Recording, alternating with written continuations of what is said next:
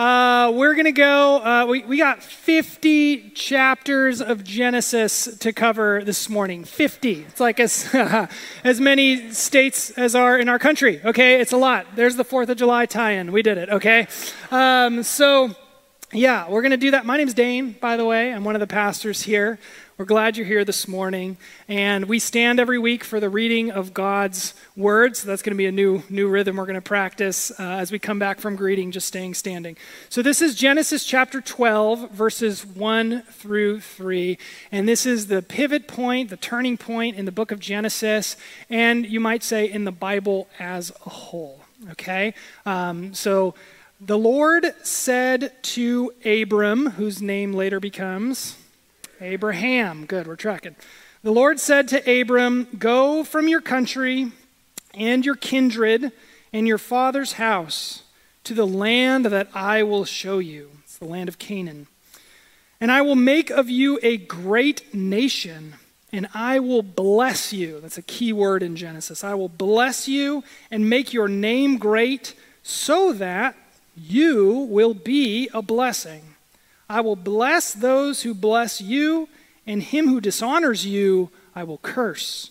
And in you all the families of the earth shall be blessed." And may God bless the reading of his word. So you may go ahead and have a seat.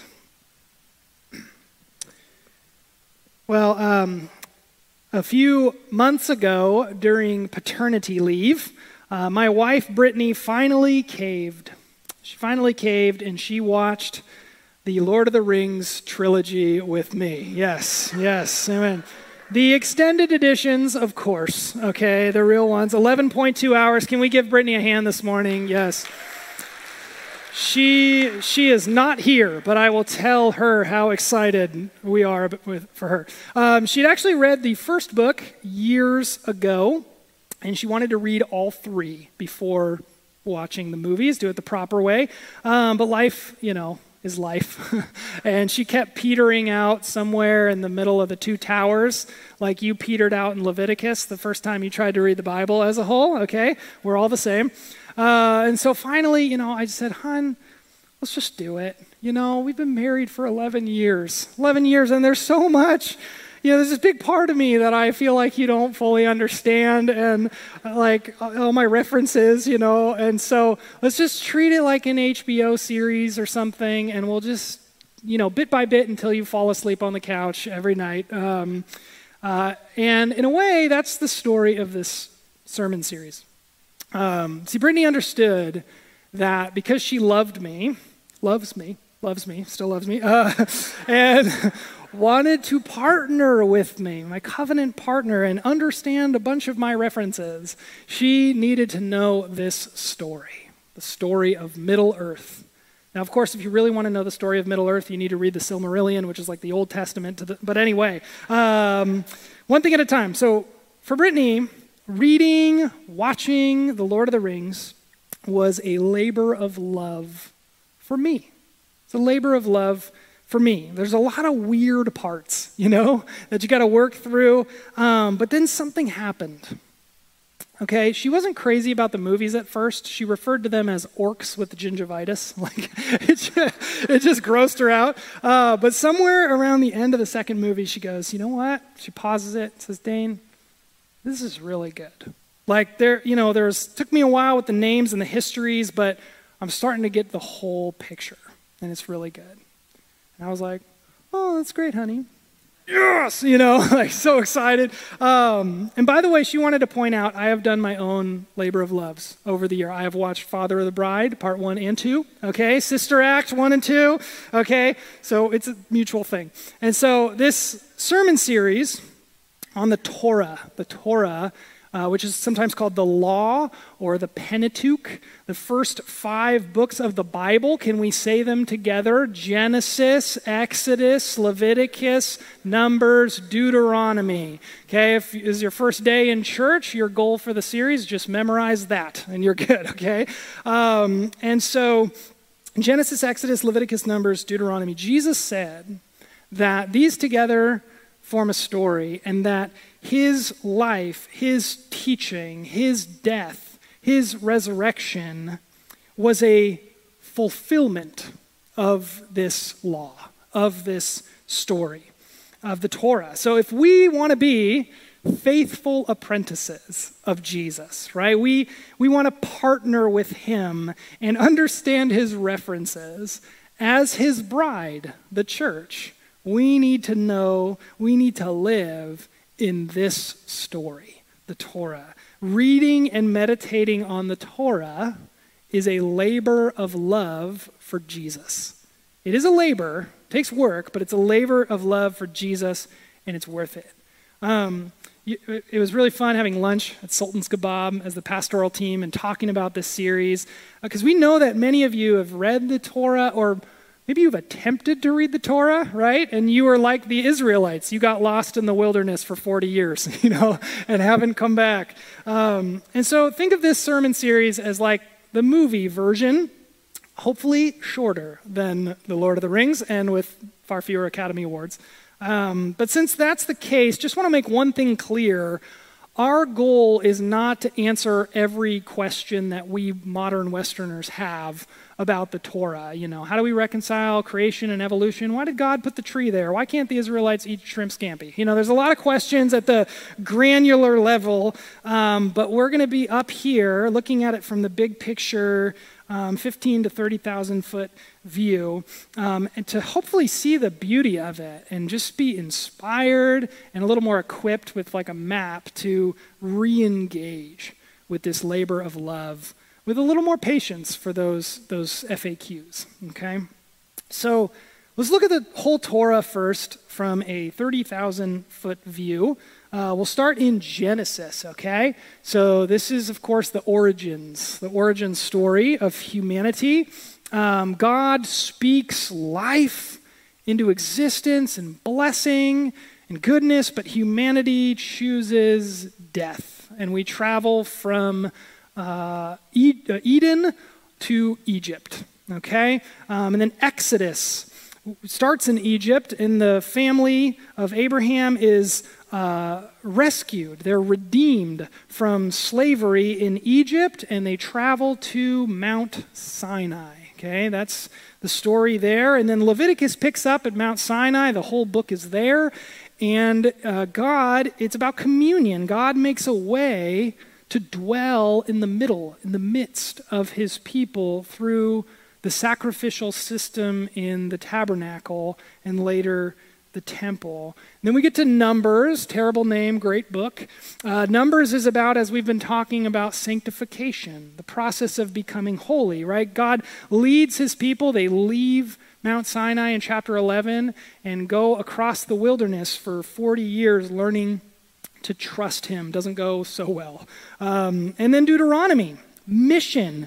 God calls his people, now a nation of families, to be his faithful witnesses to his glory and his goodness in the land, the promised land of Canaan that he is giving to them. So notice that it's kind of a way of describing the Bible as a whole, okay? God creates everything, humanity rebels, but God redeems and saves his people, ultimately, we believe, through the death and the resurrection and ascension of Jesus Christ. God communes with his people, first through the tabernacle, then the temple, and then through his indwelling Holy Spirit in the midst of us, his people. God then sanctifies his people through teaching them to trust him and walk by the Spirit in the wilderness of this life. And then finally, ultimately, we're invited to partner, to covenant with God in his mission to bless the whole world as we make disciples, apprentices of all nations.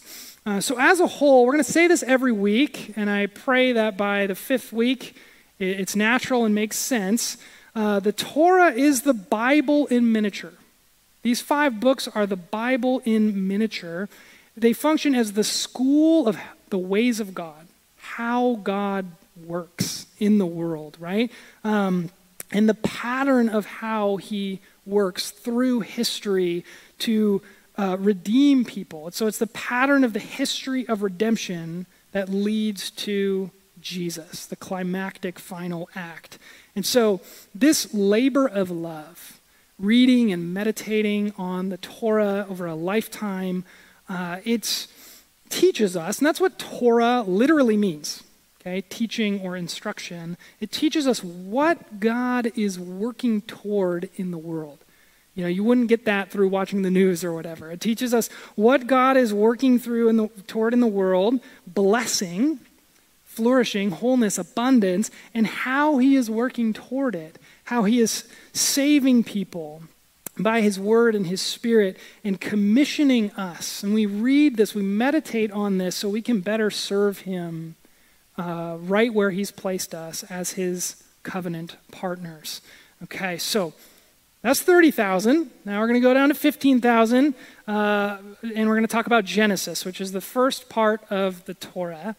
And it's divided into two unequal parts. Okay, my Lord of the Rings boxed set, which is now dated, it has disc 1 and disc 2 for each one. So that's how we're going to talk about this. So disc 1 is Genesis 1 through 11, and we'll get to Genesis 1 in a moment. But Genesis 1 through 11 is the story of God's dealings with humanity as a whole. Does that make sense? Humanity as a whole. And it's a bleak picture, friends, okay? God makes everything good, and he invites humanity to be his kids and, make babies so that they can spread, pass on the family business of blessing, of wholeness, flourishing, abundance, peace to the ends of the earth as they have more babies. But instead, the kids, they take all the good that they've inherited and they make it turn out for bad, for evil. Because chapter 11, verse 4 says they wanted to make a name for themselves. That's the story. It's a bleak, bleak picture. But disc 2, Genesis 12 through 50, is hopeful. God responds to this bleak situation by taking all of humanity's bad, all of humanity's evil, and making it turn out for good. And the way he does this is by adopting the average, highly dysfunctional family of Abraham and working with them over 4 generations: Abraham, Isaac, Jacob, and then Joseph specifically. And all he asks for is just a tiny little germ, a little seed of faith. And God can work with that. God can work with that. So let's pop in disc 1, all right? Genesis chapter 1. In the beginning, God created the heavens and the earth. Some people jump off right here. They're like, nah.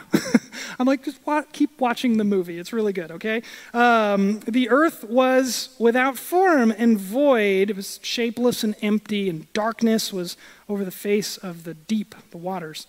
And the Spirit of God was hovering over the face of the waters like a bird. And God said, "Let there be light." And there was light. And God saw that the light was good. And God separated the light from the darkness. So let's talk about God for a moment. God, his Spirit, his word, right, that he speaks creation into existence. We see it right here. God is the main character of the Torah. God is the hero of the story. We're not used to stories like this, so we might miss it, but it's really important. You might miss that when you're reading about Abraham for like 12 chapters or Moses for 4 books of the Torah, right? But they're not the main character. God is the main character. The other characters, they just die, and God moves on. Like Abraham and Sarah, Abraham was buried with Sarah, his wife. After his death, God blessed Isaac, his son. It's just moving right along. What happened to them? It's not about them. Not about them. Noah, he's the hero, right? Noah gets drunk and naked in a tent. His son does something shameful to him. It's a bad scene, okay? Abraham, oh my goodness, he gives Sarah, his wife, he pretends to be her sister and puts her in a harem twice to save his own skin, okay? Then Sarah, she gives Abraham her Egyptian slave, Hagar, to sleep with, which Abraham then does. And then Sarah turns around and oppresses her. It's like kind of a dysfunctional family, right? Kind of a dysfunctional family. God is the hero of the story. That's the point. The only way you could get a different idea is if you don't actually read it and you just hear the story secondhand. The remarkable thing about these people is that little seed of faith, which is a gift from God anyway, right? And the remarkable thing is that God becomes the main character in their story. So that's a really important thing that meditating on the Torah does slowly over time, is it shapes us by reminding us that God is the main character in our story. You know, the stories we tell ourselves, we may believe in God, but we end up living as functional atheists because we're living in a different story. And the Torah just confronts us with this God who is there, and he speaks, and he blesses, and he makes promises, and he rewards and protects those who seek him. And this, my friends, really does make a huge difference in our lives practically. As the Jewish people have attested to over millennia, you can endure just about anything when the God of Abraham, Isaac, and Jacob is your God, and he is with you. So that's God. So let's talk about humanity now. Let's skip down, chapter 1, verse 27. So God created man in his own image. In the image of God, he created him. Male and female, he created them. And God blessed them, keyword. And God said to them, be fruitful, multiply, fill the earth, subdue it, have dominion over the fish of the sea, the birds of the heavens, over every living thing that moves on the earth. So here's the utterly revolutionary idea.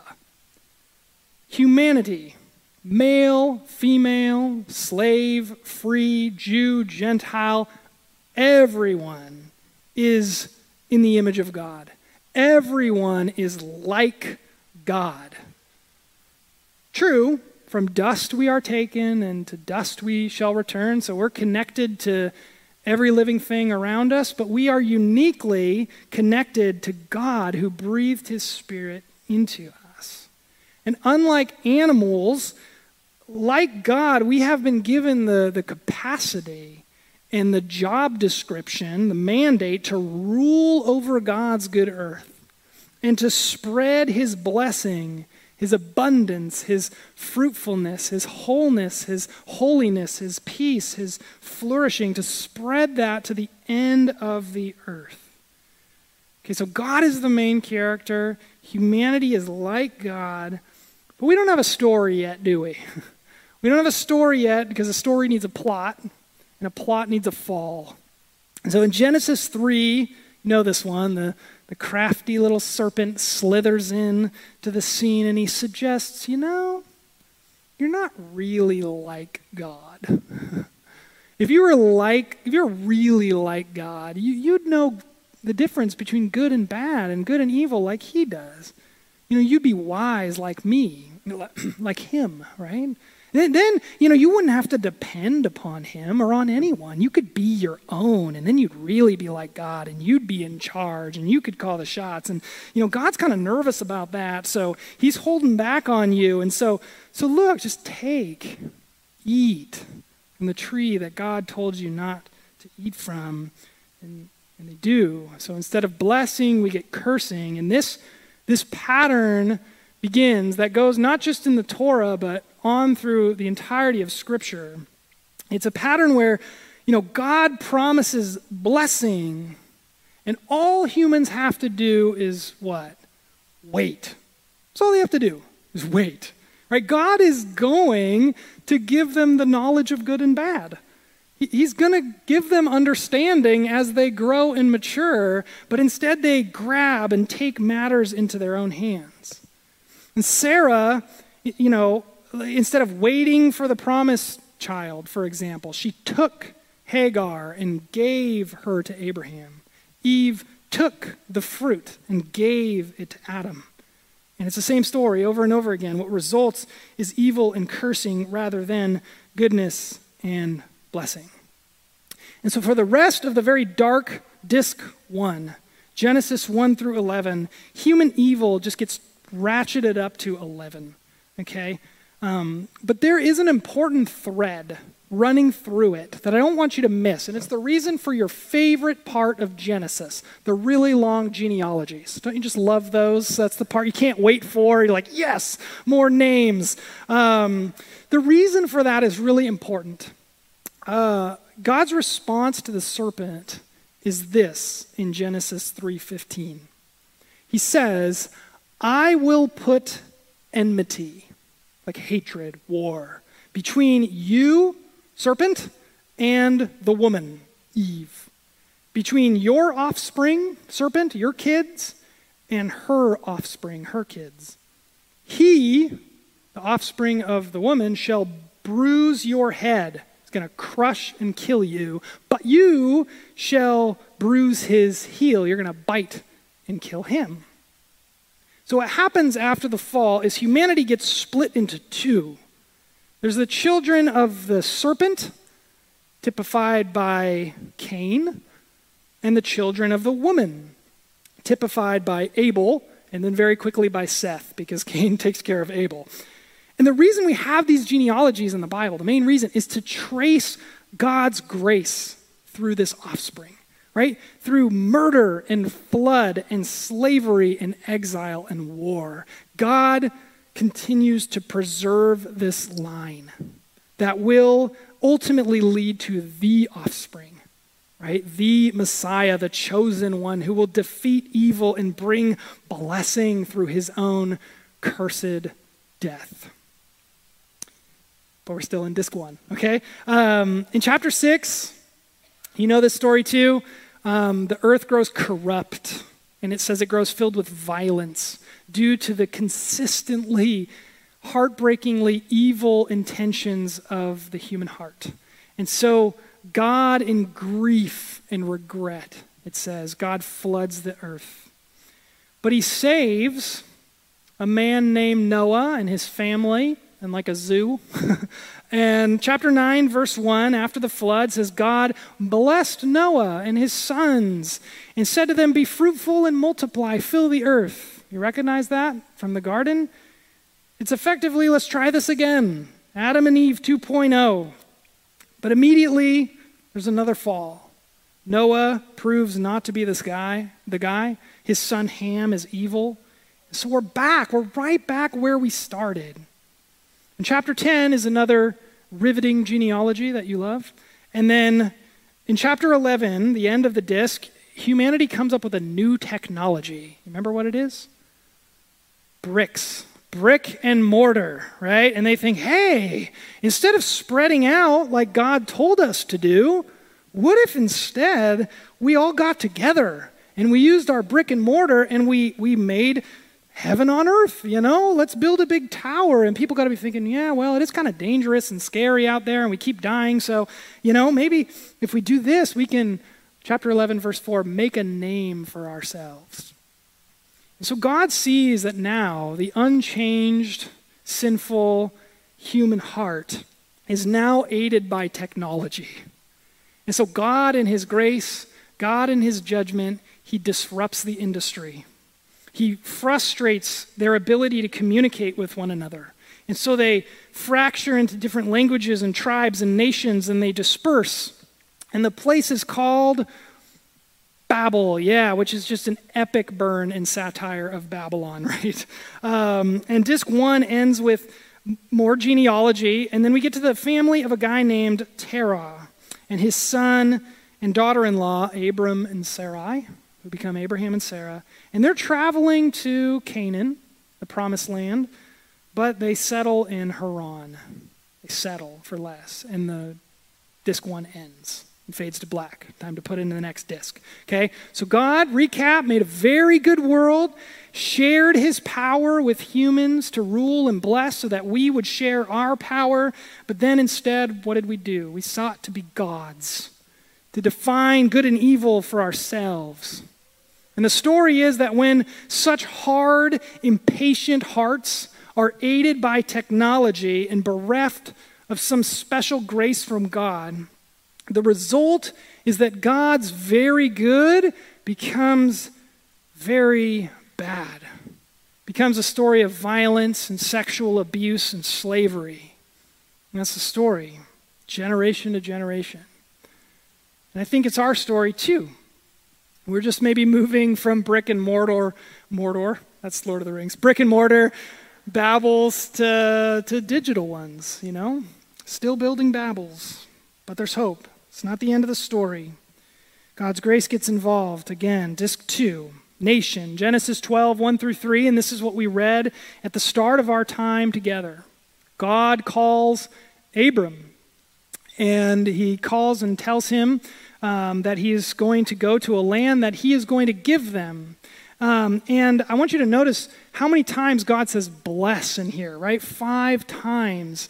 It's an overwhelming abundance of blessing that God is pouring on Abraham. And notice it says, just as they wanted to make a name for themselves, God says, he's going to make Abraham's name great. And so this is the turning point of Genesis. It's the turning point of the whole Bible.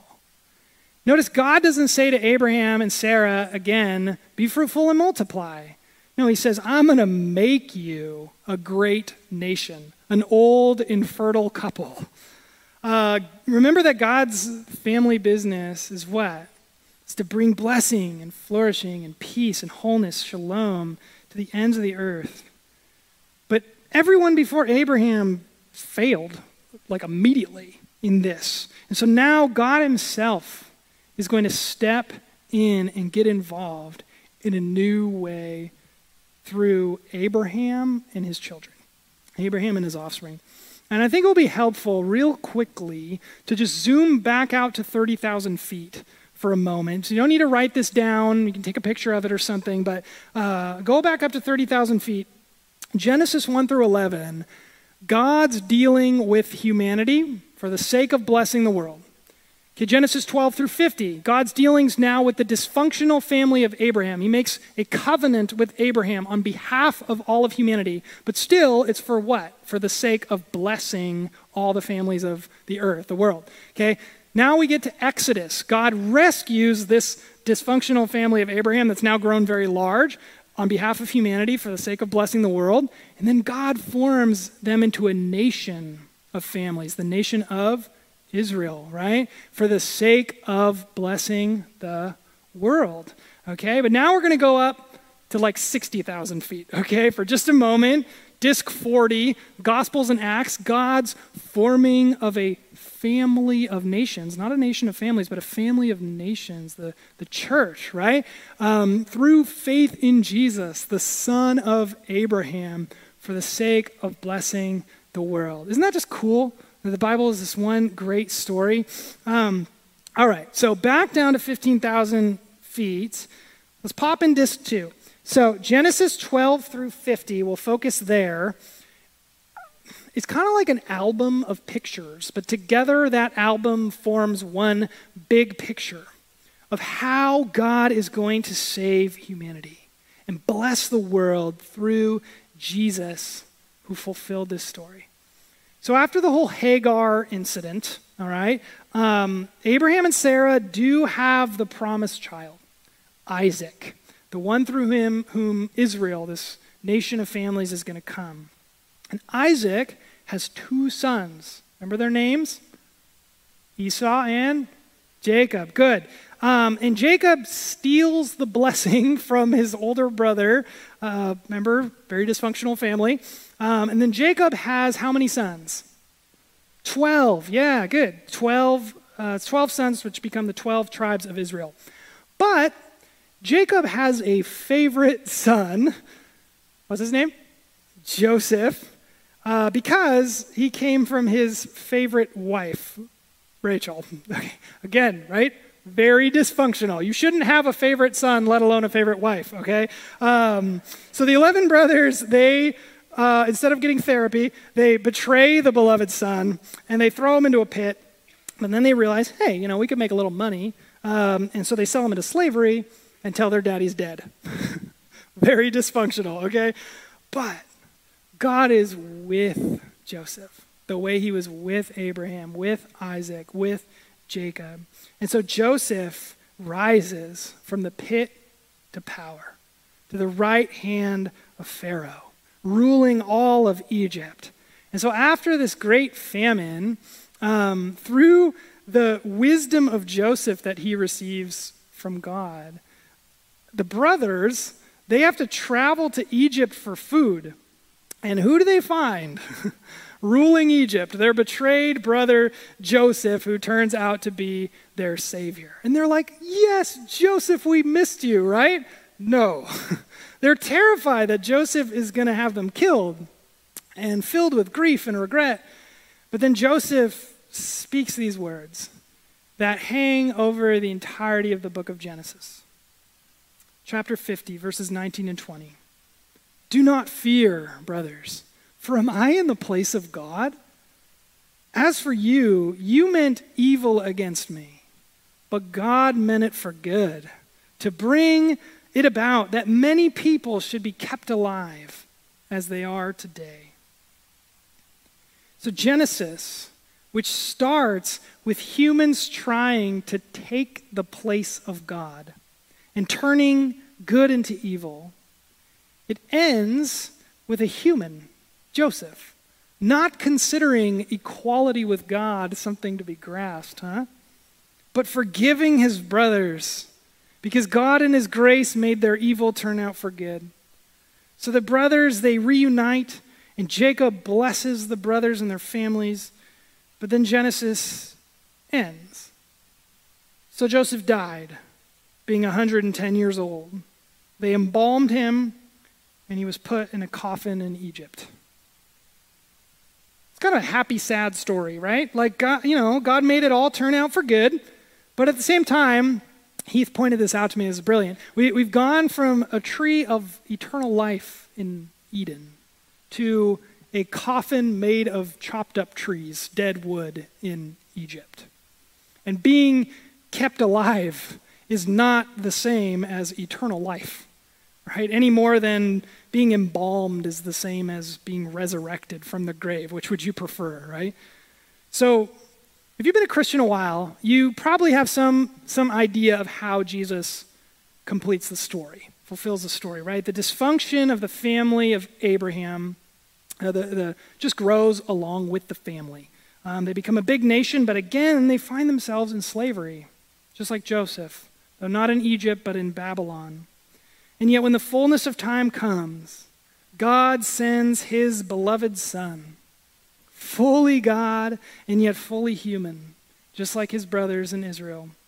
Like Joseph, Jesus is betrayed by his brothers out of envy. He is crucified on a Roman cross and buried. And like in Genesis, God takes that evil and makes it turn out for good. The cross becomes the very act in which their sins and ours are forgiven and washed clean.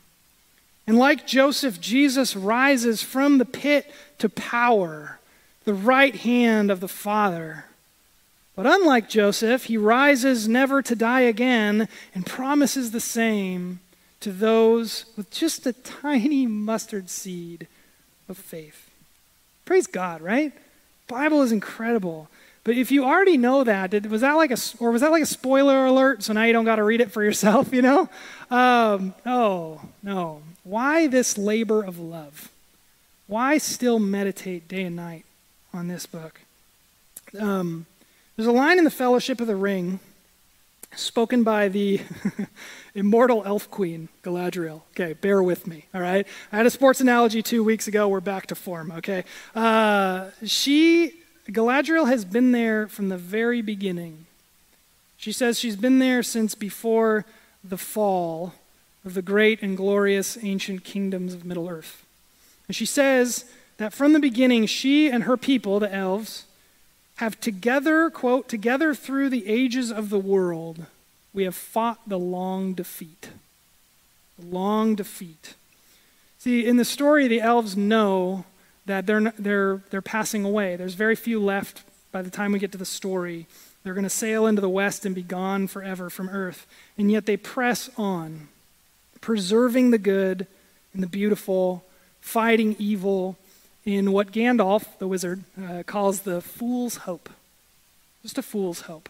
That by some way, something will break in from beyond the walls of the world to somehow make things turn out for good in the end. Lord of the Rings, it's a happy, sad story. It's its beauty. And I have to tell you, that beauty when I was a kid, it just smote my soul. When I didn't know, Adam from Moses. And even when I was an atheist, I was still reading it. And it was shaping in me this notion that, there's some good in this world, Mr. Frodo, and it's worth fighting for. Shape me deeply. And the Torah, which is, unlike Lord of the Rings, God's word, but like Lord of the Rings, great literature, it doesn't just lead to Jesus. He's not just the spoiler. It shaped Jesus as a young man. It continued to shape him as he read it over and over again, alone with his disciples in synagogue, and it formed the way that he saw God, that he saw others, that he saw the earth itself instinctively. Genesis 1 through 11, right, shaped Jesus.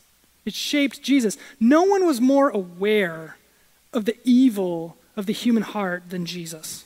He knew what was in man. Right? This is why I wasn't impressed with the religious facades and the political programs of the Pharisees. He wasn't impressed. He knew what was in man. This is why he didn't mince words about the reality of hell. He knew the utter hopelessness of humanity apart from the grace of God. He was a humble realist in that way. But he wasn't a cynic because he knew Genesis 12 through 50 as well. That shaped him as well because no person was too far from God for Jesus. No family was too dysfunctional for Jesus to redeem. He knew in his bones from this book that God could work life and salvation and blessing out of any situation, even a crucifixion. See, the labor of love, of repeatedly reading Genesis alone, with your family, with your kids, I think it was meant to be read, it forms in us unflinching humility and realism, not cynicism, but realism about humanity's ability to muck up even the best of situations, right? Even Eden. And at the same time, it forms in us unyielding hope in God's ability to save people out of the worst of situations, even death. So here's the big point. The story you live in shapes the person you become. The story you live in shapes the person you become. This story, meditated upon in faith, it slowly forms the image of God in us. It forms Christ-likeness in us. Is God the main character in your story? In the story of your family? Are you returning to him constantly? Is the story you're consciously living in forming in you unshakable hope, unflinching humility? Unshakable hope or, the unceasing anxiety of political talk radio or, Fox News or whatever your choice is, right? What story are you living in? What narrative are you living in? Unshakable hope or just the unceasing self-righteousness and cynicism of Twitter? These stories have power to form us and deform us as we live and abide in them. So we want you to invite you. We want to invite you as your pastors into this labor of love for Jesus. Of not only living in this story as we do, as children of Abraham by faith, but consciously living by this story. Psalm 1 says, "Blessed is the man who meditates on the Torah day and night. He is like a tree planted by a stream of water It yields its fruit in season. Its leaf does not wither. These other stories that surround us, they're addicting, right? Like Instagram stories on Twitter. You get addicted. You're missing out. But they dry us out. And reading Scripture is labor, but it nourishes our soul and makes us fruitful. In this labor of love, we become blessed to become a blessing for others. We become a source of humility and hope. So as we go on with this series, and with other series under this People of the Word theme that started last summer with the Gospels, we're going to continue to make it our aim to inspire you and equip you with resources so that to help you make the Word of God the center of your life and the center of your family's life, so that we would spread blessing, VCC, so that you would flourish like a fruitful tree of life right where God has placed you. Amen? Amen. The Word of God is powerful. So another powerful practice, which we're going to do now in light of what we've heard, is confess our sins together. If we live by this story, it means we are all of us, male and female, old, young, whatever, we are sinners. And we confess our sins as a practice to grow in humility and to grow in hope of the forgiveness of our sins. We're going to do that, and then we're going to take communion together. If you forgot to grab your elements on the way in, anytime now, no shame. They're in the back, left and right corner. You can go up and go grab those. Okay, so let's all read together. It starts like this. Gracious Creator God, we humbly come to you today in confession. You gifted us with life, but we fail in reflecting upon it with gratefulness. You created us for fellowship, but we turn from you. You call us to love you and others, but so often loving ourselves is our delight. You have called us to live in your light, but we often run into the shadows. Forgive our sins and help us to live in your light and walk in your ways. For the sake of Jesus Christ our Savior, amen.